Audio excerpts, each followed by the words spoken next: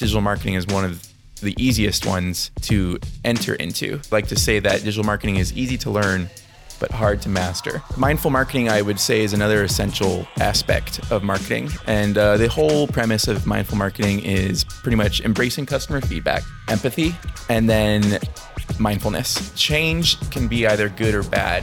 And change to humans is generally perceived as scary, especially if this change is enforced upon you, like in COVID-19 case.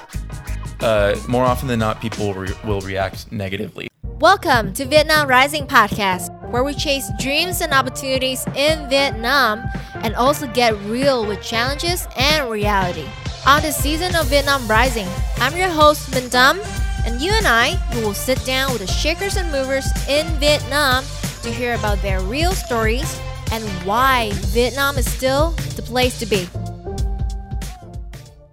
Hello everybody, welcome back to another episode of Vietnam Rising. I'm Minh Tâm, and today our guest is Wes Jackson. Tell us, what are you doing? So I am doing digital marketing here in Ho Chi Minh City, Vietnam.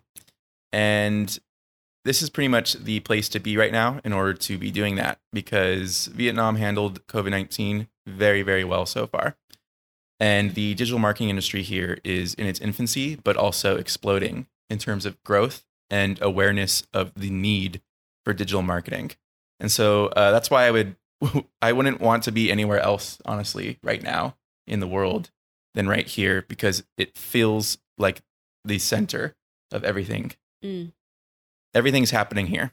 And big things are happening here in Vietnam. Yes, so Vietnam is rising. And that's why you should tune right into this episode. See you there. What do you think about the state in digital marketing in Vietnam right now? It's in its infancy still, which is really exciting because there's a lot of innovation here, because a lot of the rules are kind of being made up as we go here. So it's similar to how this country made a big jump in technology. They kind of skipped the personal computer era a little bit, a lot of it, straight to smartphones. Kind of how the digital marketing here is starting to take leaps forward.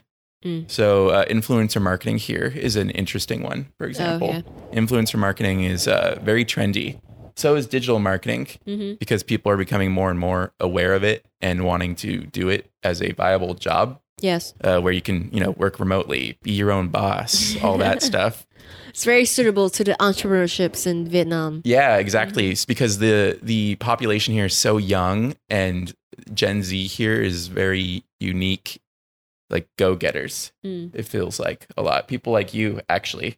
There's a lot of them here.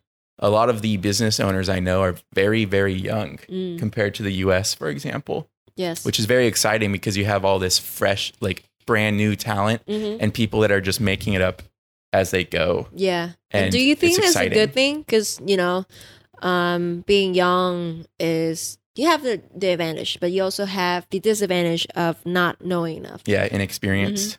Yeah, that's an interesting topic, because as someone who has never really had a mentor, doing it on your own and making up as you go along, yeah, it is riskier and it is scarier. Do you feel like you often question yourself? Yeah. Then there's the imposter syndrome is much stronger when you're a solo founder or a solopreneur, as they call it. Yeah.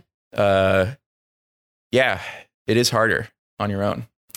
But that's why I most often actually see a lot of collaboration here, a lot of partnerships, a lot of relationship marketing, honestly, networking, very strong here. Yeah, the bonds that absolutely. you build here in business they seem to be much easier to build and much stronger, especially stronger. Yeah, Do you I feel think like so. Stronger? I think there's the opportunity for it to be much stronger, because here it's less of a transactional nature when you're networking. It's not, what can you do for me? What can I do for you? It's how can we create a win-win situation, a mutually beneficial partnership and relationship. Because a true partnership, that's someone that you can rely on and they can rely on you, whether or not, despite the time of day, pretty much. Well, yes. So people are more open for collaborations and opportunities and proposals of doing new innovative things. But yeah, I don't know. Like I feel like it's also it's kind of like what's that? Like cowboy? Yeah? Like what's Cowboy Wild West. Yeah, Wild it is like West. the Wild It's West kind out of here. like That's a what I Wild tell West. everybody. Yeah. But it's also like LA combined with New York at the same time. It feels like this is the center of the world. Can kind you clarify on that? of. Because Saigon itself, Ho Chi Minh City, is very, very metropolitan and cosmopolitan. It's kind of like a melting pot of business, culture, and youthful energy. Yes. And so it's very similar to both LA and New York in that regard. If you just took them and combined them together, East Coast and West Coast identities, and then stirred in the Southeast Asian culture. It's very interesting. Yeah. And do you feel, well, so personally, I feel like in Vietnam, they've been able to build a brand that people love, that they would just, the loyalty. Do you feel like the loyalty from consumer here is higher compared to, other countries? That's a good question. Because, so, for example, in regular marketing or like culturally, like in marketing, we know that the northern and the central and the south is actually having different marketing, a different perspective. For example, so in the north, people tend to be loyal to one company, one brand, and they stick to it like for generations. Yeah, there are brands there that been there for like years, 20 years, 30 years. They're not very good, but they have that customer loyal base, and it is passed on in generations because people would usually tend to use whatever the family is using or whatever their friends using, and because of that, it's harder to penetrate inside that market if you're a new brand. The South is more kind of open, innovating, as you said, like melting pot, right? They are more open to trying new things. They're more open to testing new apps, new applications, spreading the news. And if the brand is good, the brand is good, and then people will support it. How about the Central though? The Central, well, traditions, yes, and they would really invest in international school or education in general, because the rough conditions and weather and the living conditions in the Central, so people would really heavily invested in educations as a whole. That's my take on like the market here in Vietnam. Yeah, they are very distinct, the North and the South and the Central regions. But do I think that they are more loyal? No. Yeah. Mainly, I'm going to be talking about the South mainly here. Yes. Yeah, North and the Central. Yeah, probably. Yeah. I would agree they are more loyal to brands on average than the South. And that's mainly because of the South is such a melting pot, like we said. They really value novelty. So novel experiences, new experiences. Trying things for the first time, FOMO, fear of missing out. That feeling here seems very strong. There's a lot of following of trends also. For example, trends here ignite like a forest fire pretty much because they seem to happen overnight in this city. Isn't different because in the North, even luxury brand, they can have their own explosion like iPhones that will be adopted easier in the North compared to the South. Really? Well, they love branded things, right? Yeah. So branded luxury things, and I feel like the North will be easier adopting those kind of things if the brand is established. Of course, a B phone or a V smartphone, which is like a Vietnamese brand phone, they wouldn't take it. But iPhone or Samsung or whatever, they would easily adopt it. Yeah, I would agree. It is the power of the foreign brand name here is still very strong. It's interesting that you brought up the V smartphone, and they also have scooters and cars, VinFast. Yes. It's very similar to China. There's a movement right now of a flocking to national brands. So Chinese made in China brands, and I'm seeing that mirrored here in Vietnam as well. a few years behind China. Like going towards like local make. Yeah, exactly. I do see it. I think one of the places you see it most here is within the coffee industry because Vietnam produces so much coffee, largely Robusta, and then also streetwear.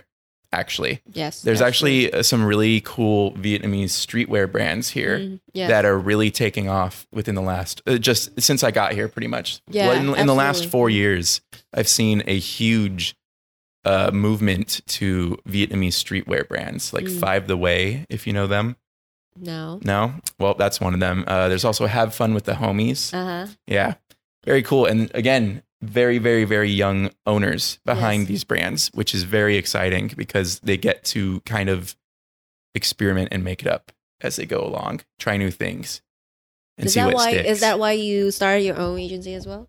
Yeah, the opportunity here is massive, and the competition kind of not so high compared to the U.S. In the U.S., the actual like starting a business is much harder than it is here. And it takes much longer and it takes much more in order to do it. To build a network, to build a business. It's much more spread out. Yes. Yeah, we've got big cities, but not like this where there's, like 13 million people all packed in one city. And then potentially 11 more in the next 10, 20 years. Oh, yeah. It's going to get pretty crowded. But it'll be pretty exciting as more people flock to the urban areas of this country because you'll see a higher and higher concentration of talent in these areas.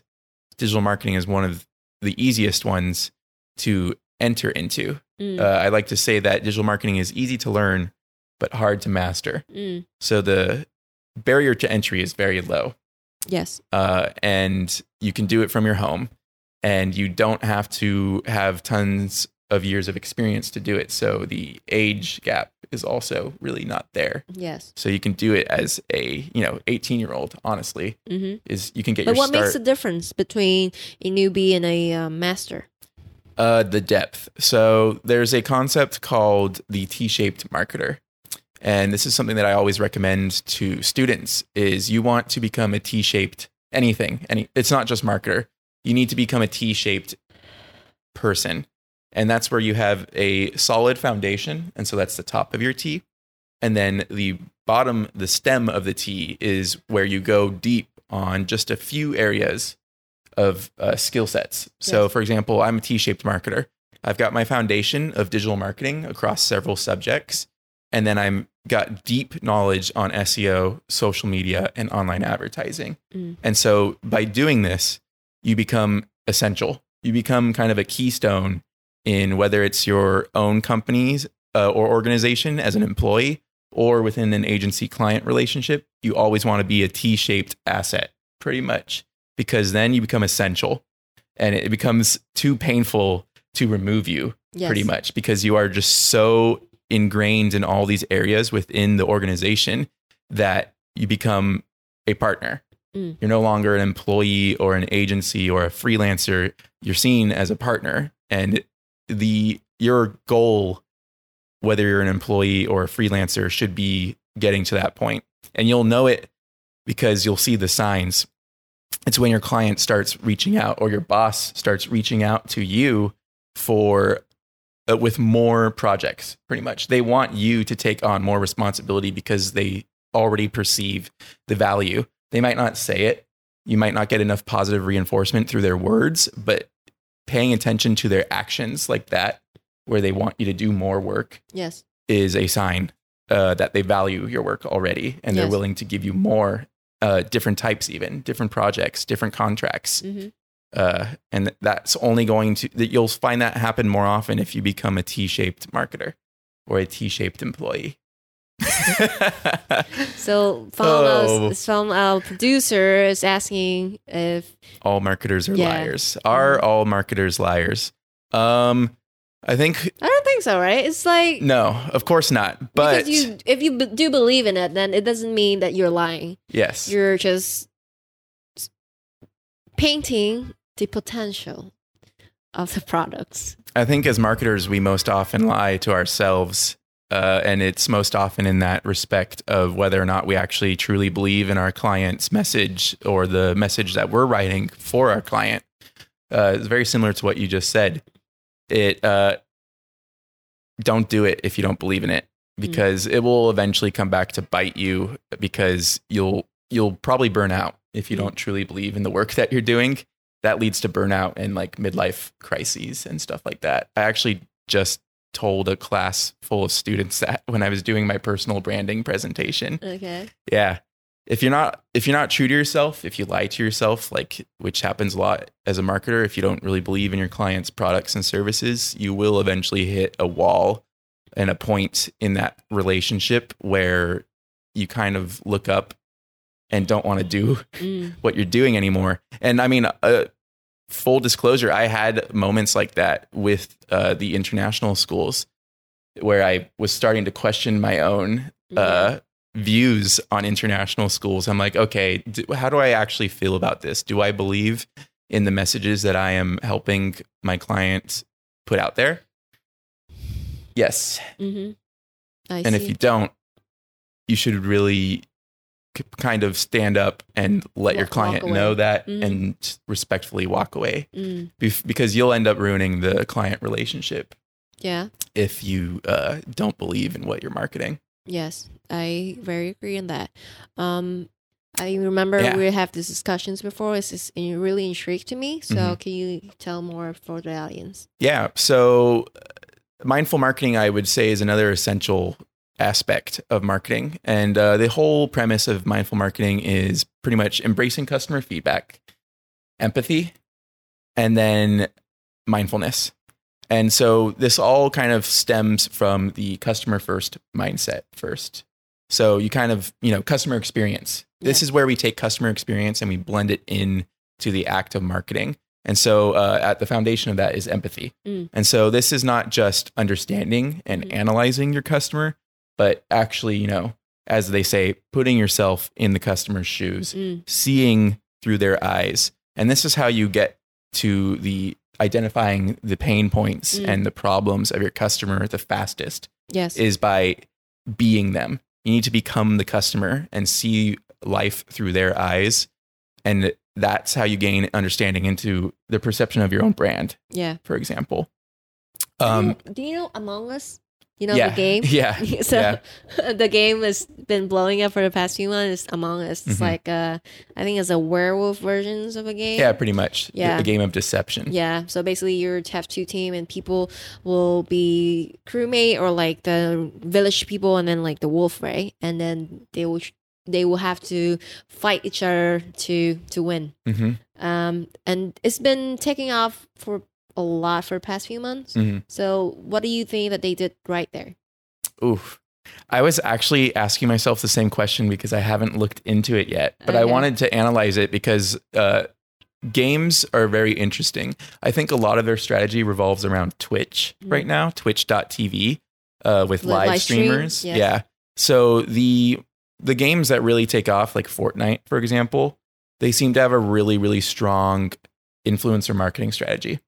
And brand partnership management team. Yeah. So because I think most trends start from KOLs, for example. Yeah. You need KOLs and people that have a lot of eyes on them, a lot of attention and loyal attention as well. And the best games have all pretty much done that by dominating Twitch.tv. And I would assume that this one is no different. I'm assuming that they had a really solid influencer marketing strategy behind their success. That would be my educated guess. I don't know if this is correct or not. Yeah. But I'm assuming that's it. Yeah. Have you watched Social Dilemma? No. But I know what it's about. Yes. So Social Dilemma is something, a Netflix documentary talking about the ethical sides of social media and where it's been changing and manipulating humans' behavior. So as a customer, right, you're the one who actually paying these platforms to use the advertising functions on it. Do you feel like also there's a responsibility for the digital marketer to be ethical. In their work. Definitely. So in the marketer-customer relationship, the marketer is the leader. You're leading the customer towards a realization about your brand. And so as a leader, you are responsible for the direction of that relationship. And it's up to you to, use that power that you have over your customer wisely and responsibly. So that's where the ethics comes in and into mindful marketing. Yeah. Being mindful of that power, Yes. of that balance of power, and the fact that you are the one that's holding most of it. Of convincing someone, The line. yes, and then manipulating to change the behavior. Where's the line for that?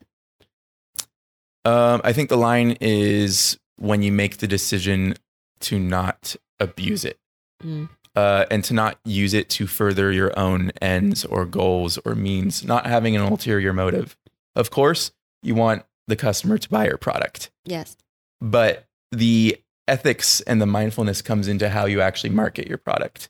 So let's say, for example, I have a toilet cleaner Yes. product. Am I going to market this as like the solution to all of your problems? No. But do you see people doing that sometimes? Kinda. There's a lot of marketing techniques that are rooted in psychology, obviously, and sociology. One of them is, smiling.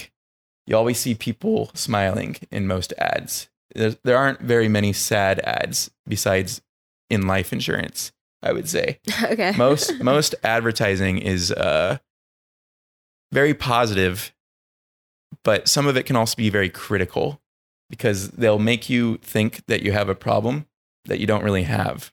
And so I think that's where you would cross the line, is creating problems in your customer's mind that they don't actually have and placing your product as the solution to this problem that you have made them aware of that might not actually exist. Kind of like gaslighting Well, your own customer. really? Well, if you talking about creating a needs that hasn't been aware of, then any successful company like startups actually come from that. Like they are aware of the fact that there's a need that no one's been addressed. Like Uber or Grab, that's the same thing, right? We never think of going on someone's car and just drive, but then they find that needs and they created a market for it. Wouldn't that be is that considered to you as unethical? No. That's where you're staying ahead of the trend and identifying and predicting the future. That's a good question. No, because you're solving a need that people weren't aware of, but people were happy to accept. That I would say is not unethical in Uber and Grab's. There's a lot of other unethical things that they do, but in terms of their brand positioning and marketing, I don't think it's unethical. It is solving a problem. Yeah, we weren't really aware of it, but it made sense. And they probably only were able to do that through probably extensive customer surveying and market research.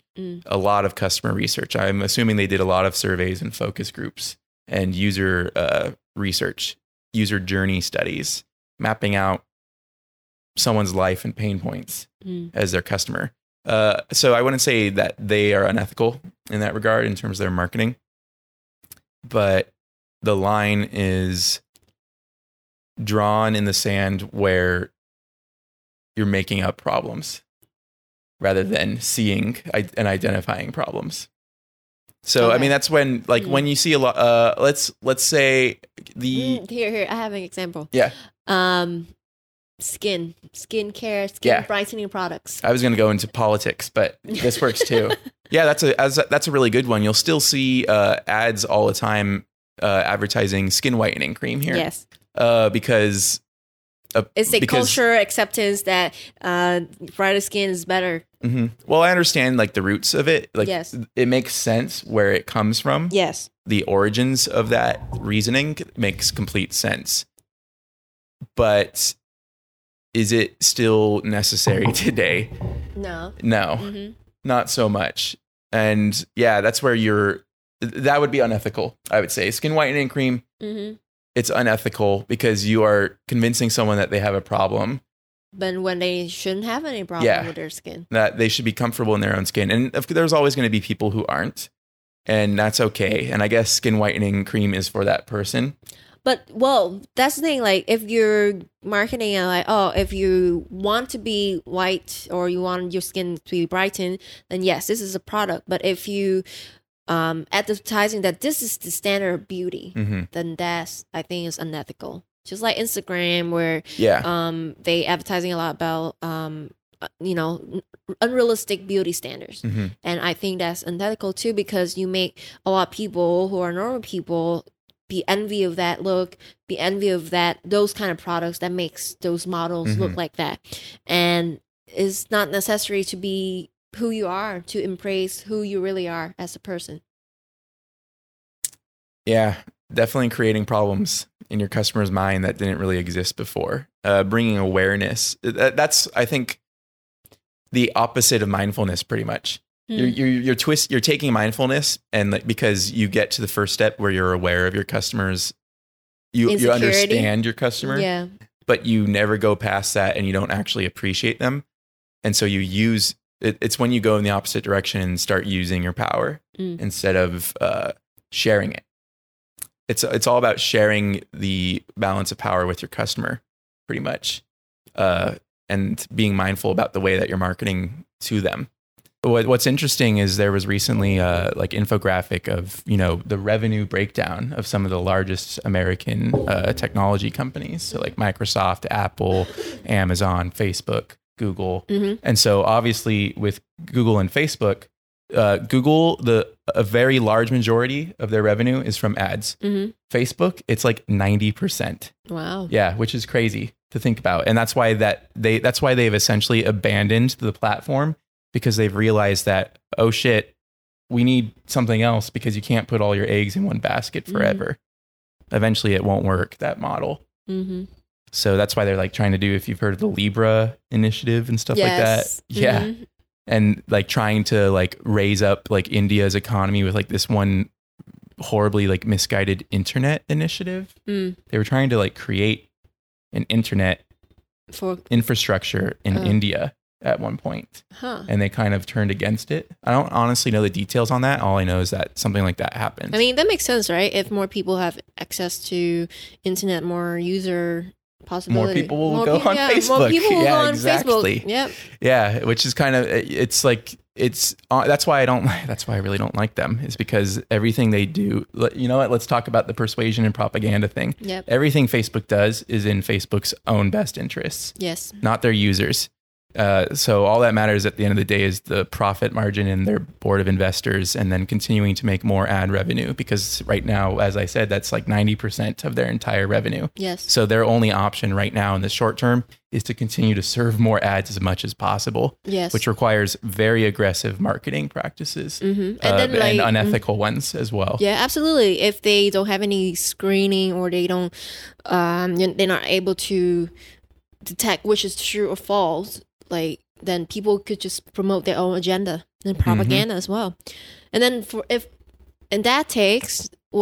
us, like for you, what's your advice for us as like Vietnam Rising? So I came across this podcast, like NAS Daily Talk, and one of the episode about good news is that good news can be converted and taken as a propaganda. Like, even when you promote and you just purposely, you just want to give out good news to promote something, other party can use those kind of content, can use those kind of informations and turn into, their own propaganda's tools. So what's your advice for us, for Vietnam Rising, to implement mindful marketing where people can see the content, but it doesn't get turned to a propaganda? So I would just say one word, objectivity. So for example, let's take with Vietnam Rising or Vietcetera, for example, as well. It's, Vietcetera is another media for Vietnam business in Vietnam. And it's pretty much 99% positive news about Vietnam, which is obviously great. There's so much positive happening here. But if you want to be mindful, you also have to address some of the downsides and the negatives. So yes, Vietnam is obviously rising very, very quickly and splendidly, but there are always consequences. Yes, of that's why earlier we rapid said growth. that white life here, or white West here, right? Yeah, when there's no rules, or Yes, and then people try to put rules in, then they tend to get broken. But yeah, so like I'll take for example Saigon.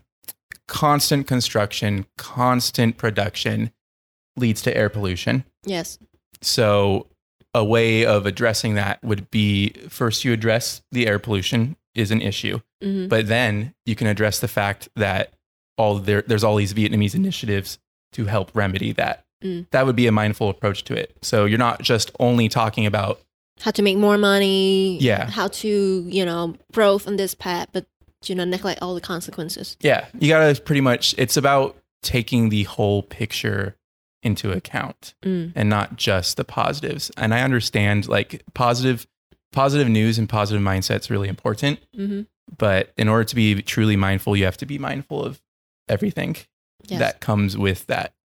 That's growth. why we have an episode on human trafficking from Vietnam. Yeah, exactly. That's another really good topic to talk about because that's another byproduct Yes. of things like this.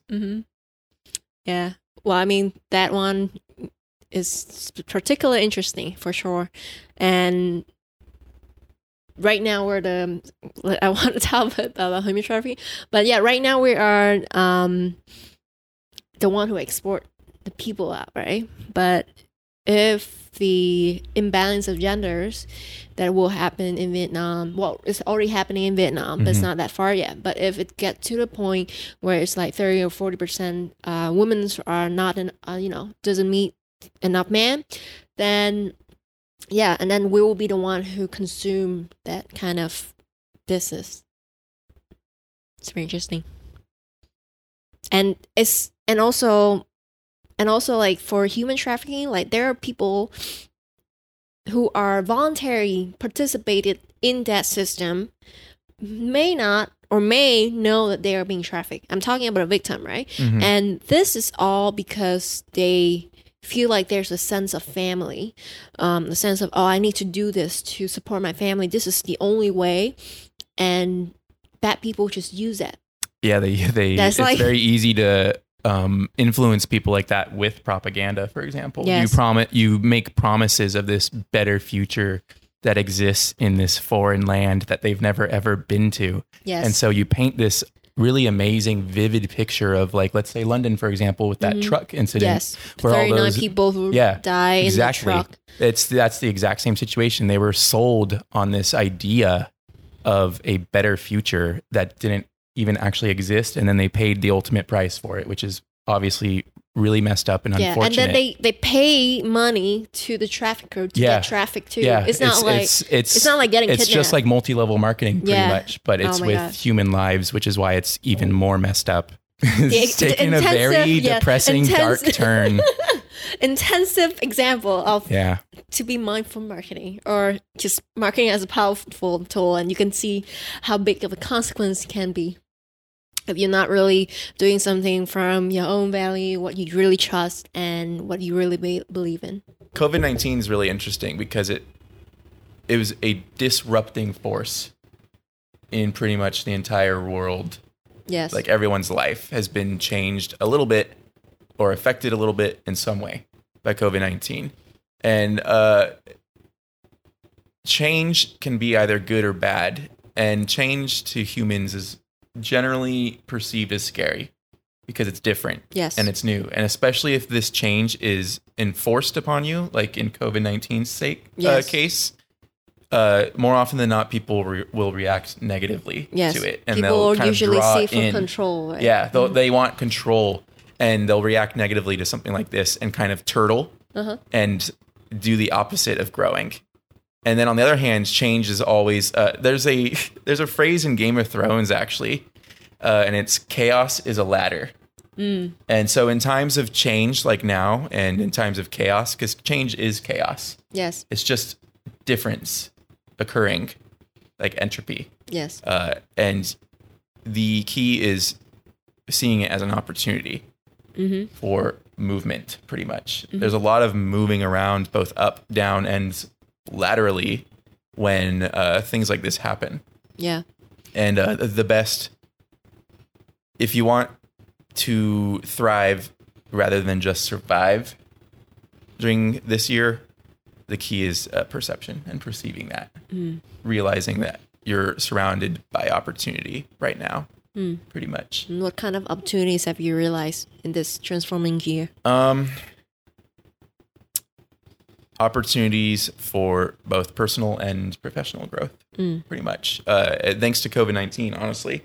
I am obviously very fortunate to live in Vietnam, in a country that was able to, so far, handle it very well. And I'm also in an industry that is exploding right now, thanks to COVID-19, digital marketing. So not only am I in one of the strongest economies right now, I am also in one of the strongest industries. And you have to be aware of that in the first place. I'm going to keep going back to it, but that's mindfulness, pretty much. Being aware. Being aware, being grateful, would you say? Yeah, great gratitude, definitely. I'm eternally grateful that I am here right now. And I'm very lucky also that I decided to stay here rather than go back to the US. Yes. Yeah. A lot of decisions that happened this year are going to be remembered. Yeah, for a long time. Yeah. Impactful. The decisions that you make in a time of crisis really do determine the outcome. Yes. Yeah, and I think that it's also important to mention that, because unfortunately, you and I we are in the positions to grow a lot, but then there are also people who are not that fortunate, right? Yeah. They are getting pushed into unemployment, or losing their business or losing their normal life. And of course, there's always opportunities, but of course, there also will be scared time. Life will knock you down. Yes, but I think one thing I mentioned it before in earlier podcasts, is that, well, this is what the war's been through wars, right?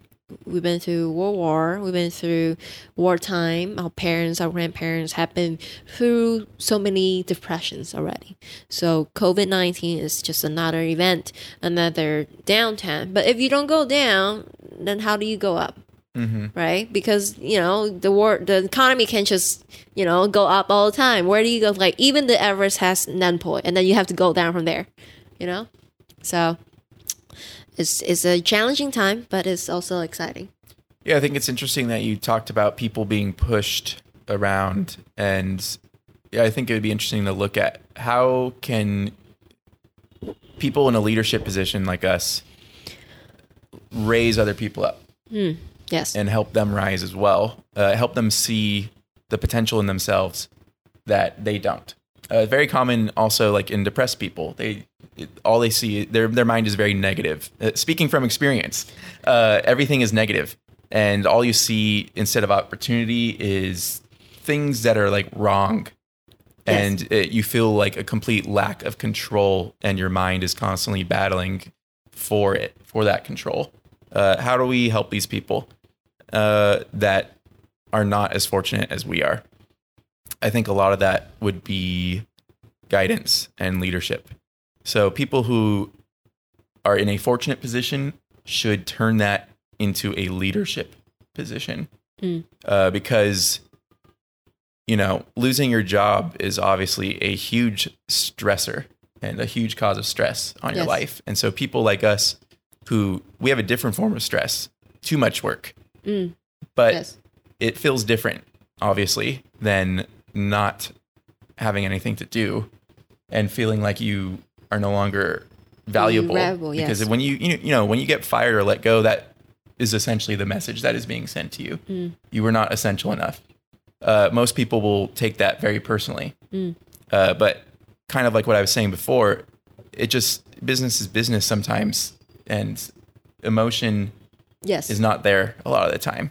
Yes, people, when they go through, how many people we're gonna fire, then usually just looking at the numbers and not like, I know this person, they're not very good, and they just have fired, right? So it's unfortunate, but it's also, I think it's also a lot of opportunities, like people can jump into a new industry like digital marketing. Before they would never think of that, but now they have the chance to be exposed to a new industry where not new, but a new career path that maybe is better for them. Yeah. And I think the key is because, telling them, sharing your vision with them and showing and talking to them about what you see in them that they can't see.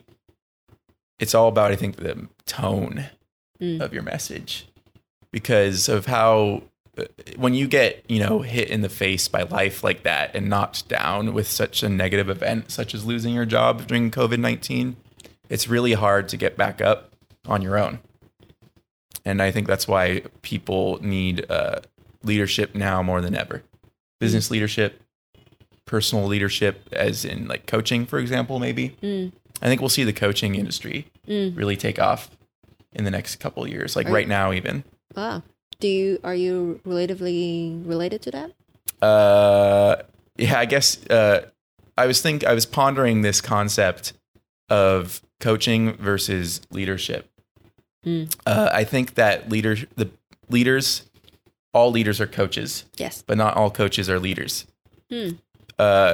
A leader, I think, is someone that has to wear many hats. You're not only the president, the team captain, the cheerleader, also the team cheerleader, like the cheerleading captain of your company and your brand and your organization.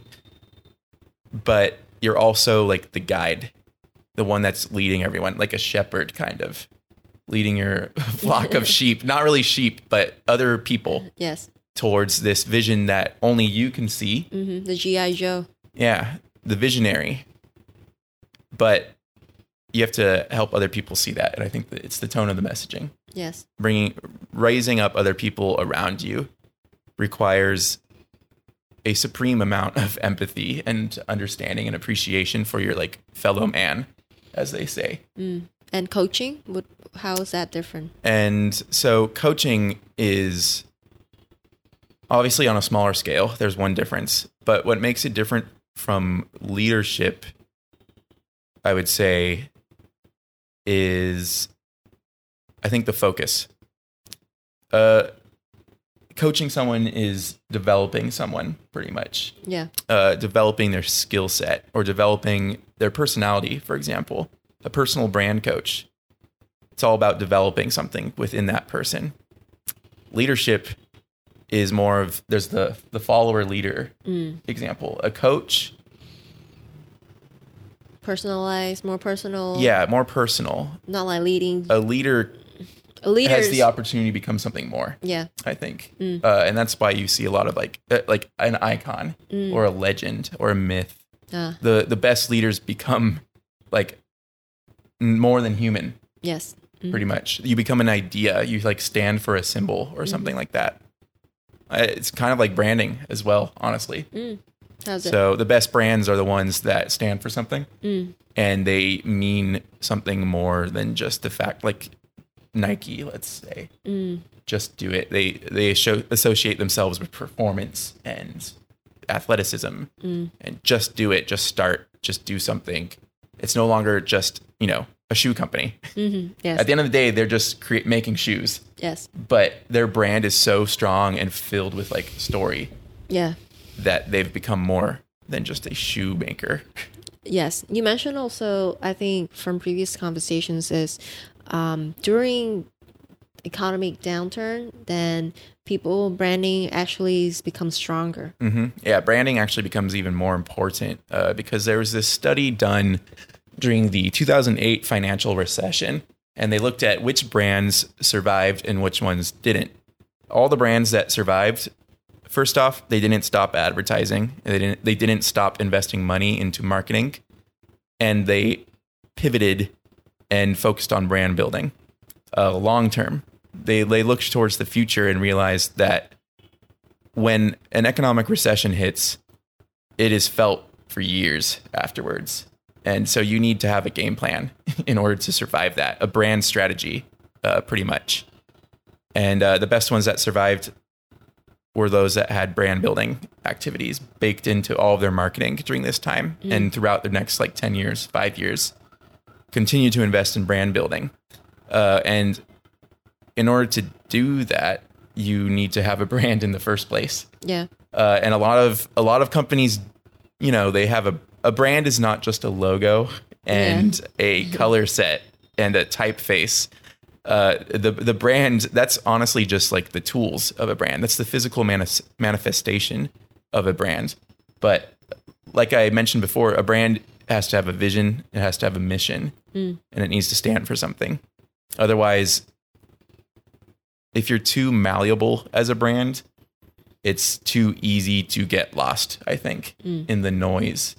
Whereas if you have a brand that stands for something and associates itself with some sort of message or a movement, they'll survive because it's kind of like a boat being carried by the tide at that point. Are you gonna let the tide carry you, or are you gonna open your sail? Pretty much, and catch that tailwind, which is the brand.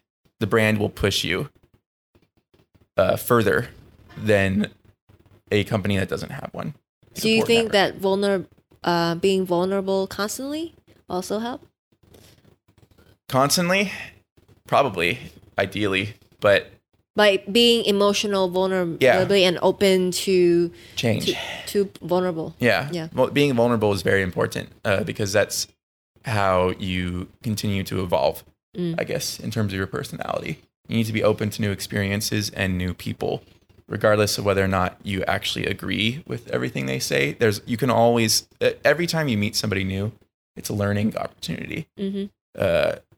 Whether it's just learning about their life or they actually teach you something, it doesn't matter. There's always something new to learn around you, and it's inside people's brains, and the only way to get that out is by interacting. Any recent vulnerable moment? Yeah, when I did my personal branding presentation, I was very vulnerable, and self-deprecating humor, where you make fun of yourself, is one of the best ways to help ease the tension among everybody in that situation, because I was very, very nervous and uncomfortable of sharing those kind of making fun of yourself. No, not the content, but the situation. I think the setting. There was a lot of firsts during that presentation for me, and so I was starting to seize up a little bit, get a little tense, and winding myself up and like closing myself off, and I realized it during the presentation. This was happening like while I was presenting. Okay. And it required me to really be aware of it and then do something about it in order to prevent myself from totally bombing my presentation. Damn, that's hard. Because like if I'm in the middle of the presentations already, and you're already doing the tailspin, like your plane is like on its way to crashing. Yeah. And then like you have to make jokes about yourself too. Oh my gosh. Yeah, that's what I did when I started making fun of myself. It makes people laugh. And then when they laugh, I loosen up and laugh a little bit. Yeah. So I infused a lot of comedy into this one because it was also with a Gen Z audience, which I've never spoken to before. No. So it's really hard because, you know, as being a young person, you never want to be feeling like you're being talked down to or being told what to do. Yeah. So it's more of sharing a different way of seeing with these, you know, young 18 to 20, early 20 somethings in a university. So I also had to tailor my presentation for that. And so I put a lot of memes in it. It's good. And it's again, this is also an ESL audience. So these are people that don't speak English as a first language. So tailoring your communication to that is very difficult sometimes. Seeing all the layers, trying to perceive the layers of your audience and that are very different from you. I feel like it's kind of hard too, right? Sometimes for you know, if you know the audience, sometimes there's so many. Yeah, that's going back to like there are so many things that I want to say, I want to tell people that I can't really pick what to focus on. Yeah, you have to understand before they even tell you like what they actually care about that you have to share. Because like you said, there's so many things that you know so many things that you like and care about that you can talk about. But it only matters if your target audience actually cares about it or is engaged in it. Yes, I feel like that's the overall topics, right? Vulnerability is huge, which I feel like a hypocrite sometimes because we had a long talk before you got here, but I need to be more vulnerable because I do give off the wrong impression. Just like you said, people also think that I'm arrogant. When I'm really here's the not. trick, because I know how to do that a lot.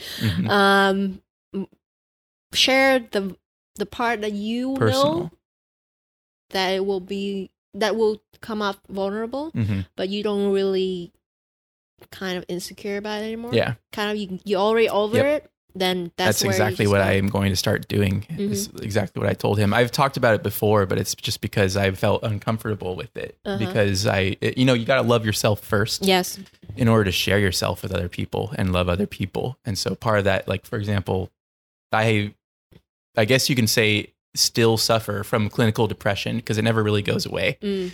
So that's something that I would say 99% of people here have no idea about. 99.9 probably. You talk about mental health? Yeah, I've never ever talked about it. Okay. Because, people, just like the CEO effect, yes, or the startup effect, nobody sees the blood, sweat, and tears that went into that. All they see is the end result.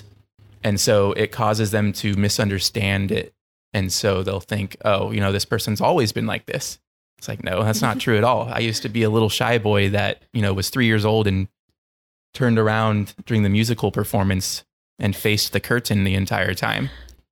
And that person is obviously still inside of me because I'm that same person still. I've just grown and changed on top of that. Have you heard of inner child? Yeah, the inner child. Yeah. My inner child just wants to play video games. That's fine. But and there's some make reason. Friends. Yeah. That also play video games. Yeah, I'm always particularly interested in that. And I feel like whenever people kind of like not themselves, my brain goes so far and think that person probably has some freaking trauma in their childhood, and that's why they're behaving like that now. You want to know something really interesting? So I'm reading this book called Ikigai. Have you ever heard of Ikigai? Yes. Yeah, it's a Japanese concept of like finding your purpose in life, which will make you happy and also live longer. As long as you maintain a very low stress level, never high. So sorry, where was I going with that?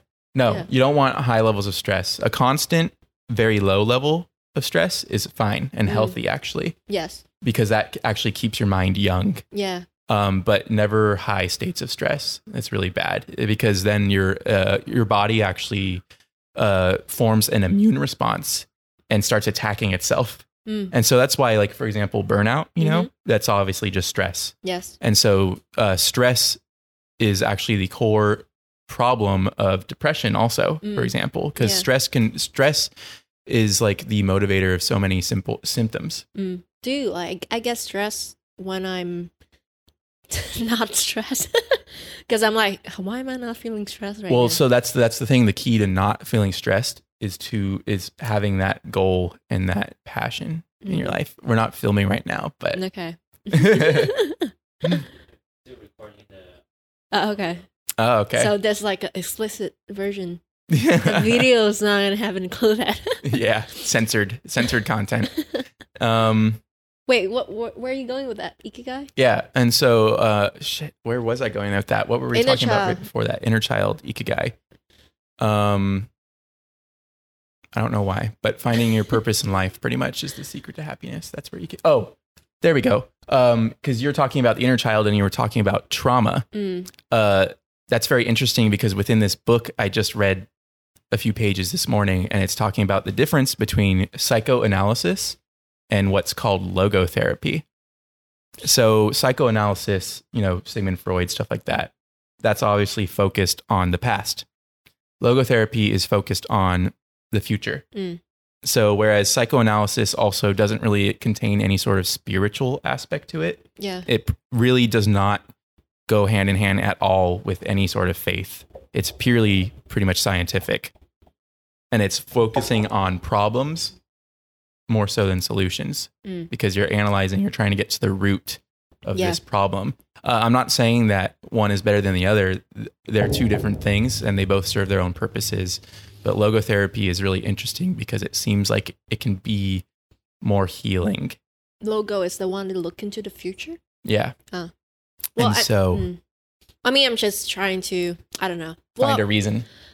Let me think about that for a second. Because I do that to myself too, right? When I do something that I feel like it's like reactions, like emotional reactions, an irrational one, then I will usually just sit down and try to think why did I do that? Like what happened? Like why doesn't my mind or my mind go there? Like why doesn't my mind think that that's the right way to do it? Emotional reactions. But then I don't get resent on myself because of that. Like I just okay, I know why I did that. Maybe this is the reason why I did that. Is the why always in the past for you? I feel like for irrational emotional reactions, actions, then I feel like there's a root cause. And by understanding that, I'm just more empathized to myself. And I'm just like, oh, okay. And I feel like that's why I use that a lot on people, because I'm trying to empathize on why they're that person they are today. Because if I'm implying, like earlier we talked about, have your own definitions of silence and then implying other people, then this is me trying to detach my personal definitions on someone else's actions and try to empathize on what kind of things that could lead them to whatever they're doing. So I think we have a great discussion today with Wes. So if people want to reach out to you, how do they find you? So you can find me on either Facebook or LinkedIn, and my username is @VWesJackson, and I'm happy to connect with anybody that adds me. Pretty much, I'm pretty lenient about adding friends on both of those platforms. So I'm happy to talk with you if you reach out. And what should they reach out to you for? Any sort of digital marketing advice, self-improvement, productivity hacking, time management, task management, anything. I'm an optimizer, pretty much. I see data trends and then I take them and use them to change things. Whether it's a person or my pivoting in my marketing, I'm always optimizing. And so I analyze a lot. If you approach me and you want me to help you, it will require vulnerability, like we talked about on the podcast. Yes, that's the deal. That's the deal. Vulnerable. I'll be vulnerable with you, like I have just now. You'll be vulnerable with me when you approach me for help, because I'm always more than happy to give it, but it requires the person to be very open to receiving it. Yes. Constructive criticism. Yes, absolutely. Wow, thank you. And if you like the episode, let us know on the comments or